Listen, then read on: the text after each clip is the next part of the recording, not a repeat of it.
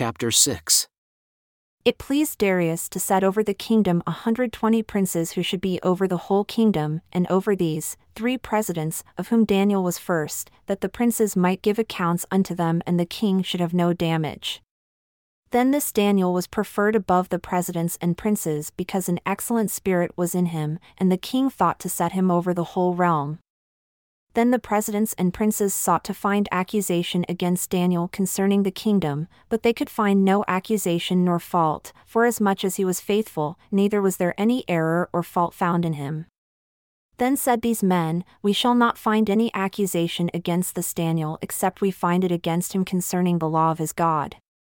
Then these presidents and princes assembled together to the king and said thus unto him, King Darius, live forever. All the presidents of the kingdom, the governors, and the princes, the counselors, and the captains have consulted together to establish a royal statute and to make a firm decree, that whoever shall ask a petition of any god or man for 30 days, save of you, O king, he shall be cast into the den of lions. Now, O king, establish the decree and sign the writing that it be not changed, according to the law of the Medes and Persians, which alters not.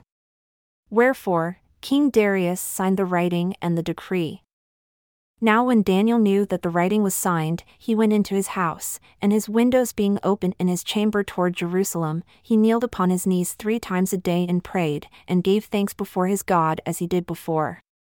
Then these men assembled and found Daniel praying and making supplication before his God. Then they came near and spoke before the king concerning the king's decree, Have you not signed a decree that every man that shall ask a petition of any god or man within 30 days, save of you, O king, shall be cast into the den of lions? The king answered and said, The thing is true, according to the law of the Medes and Persians, which alters not. Then they answered and said before the king, That Daniel who is of the children of the captivity of Judah regards not you, O king, nor the decree that you have signed, but makes his petition 3 times a day. Then the king, when he heard these words, was severely displeased with himself, and set his heart on Daniel to deliver him, and he labored until the going down of the sun to deliver him. Then these men assembled unto the king and said unto the king, Know, O king, that the law of the Medes and Persians is that no decree nor statute which the king establishes may be changed. Then the king commanded, and they brought Daniel and cast him into the den of lions. Now the king spoke and said unto Daniel, Your God whom you serve continually, he will deliver you. And a stone was brought, and laid upon the mouth of the den, and the king sealed it with his own signet and with the signet of his lords, that the purpose might not be changed concerning Daniel.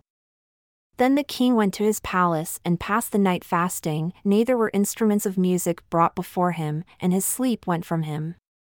Then the king arose very early in the morning and went in haste unto the den of lions. And when he came to the den, he cried with a lamentable voice unto Daniel, and the king spoke and said to Daniel, O Daniel, servant of the living God, is your God, whom you serve continually, able to deliver you from the lions? Then said Daniel unto the king, O king, live forever.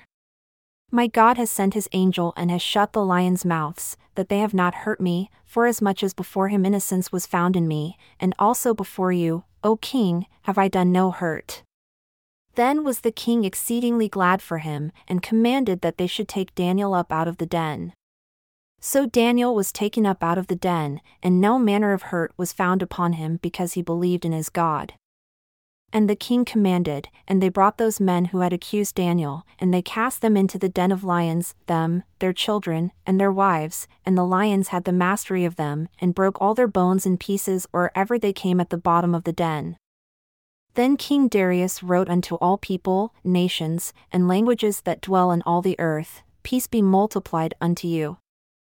I make a decree that in every dominion of my kingdom men tremble and fear before the God of Daniel, for he is the living God, and steadfast forever, and his kingdom that which shall not be destroyed. And his dominion shall be even unto the end. He delivers and rescues, and he works signs and wonders in heaven and in earth, who has delivered Daniel from the power of the lions.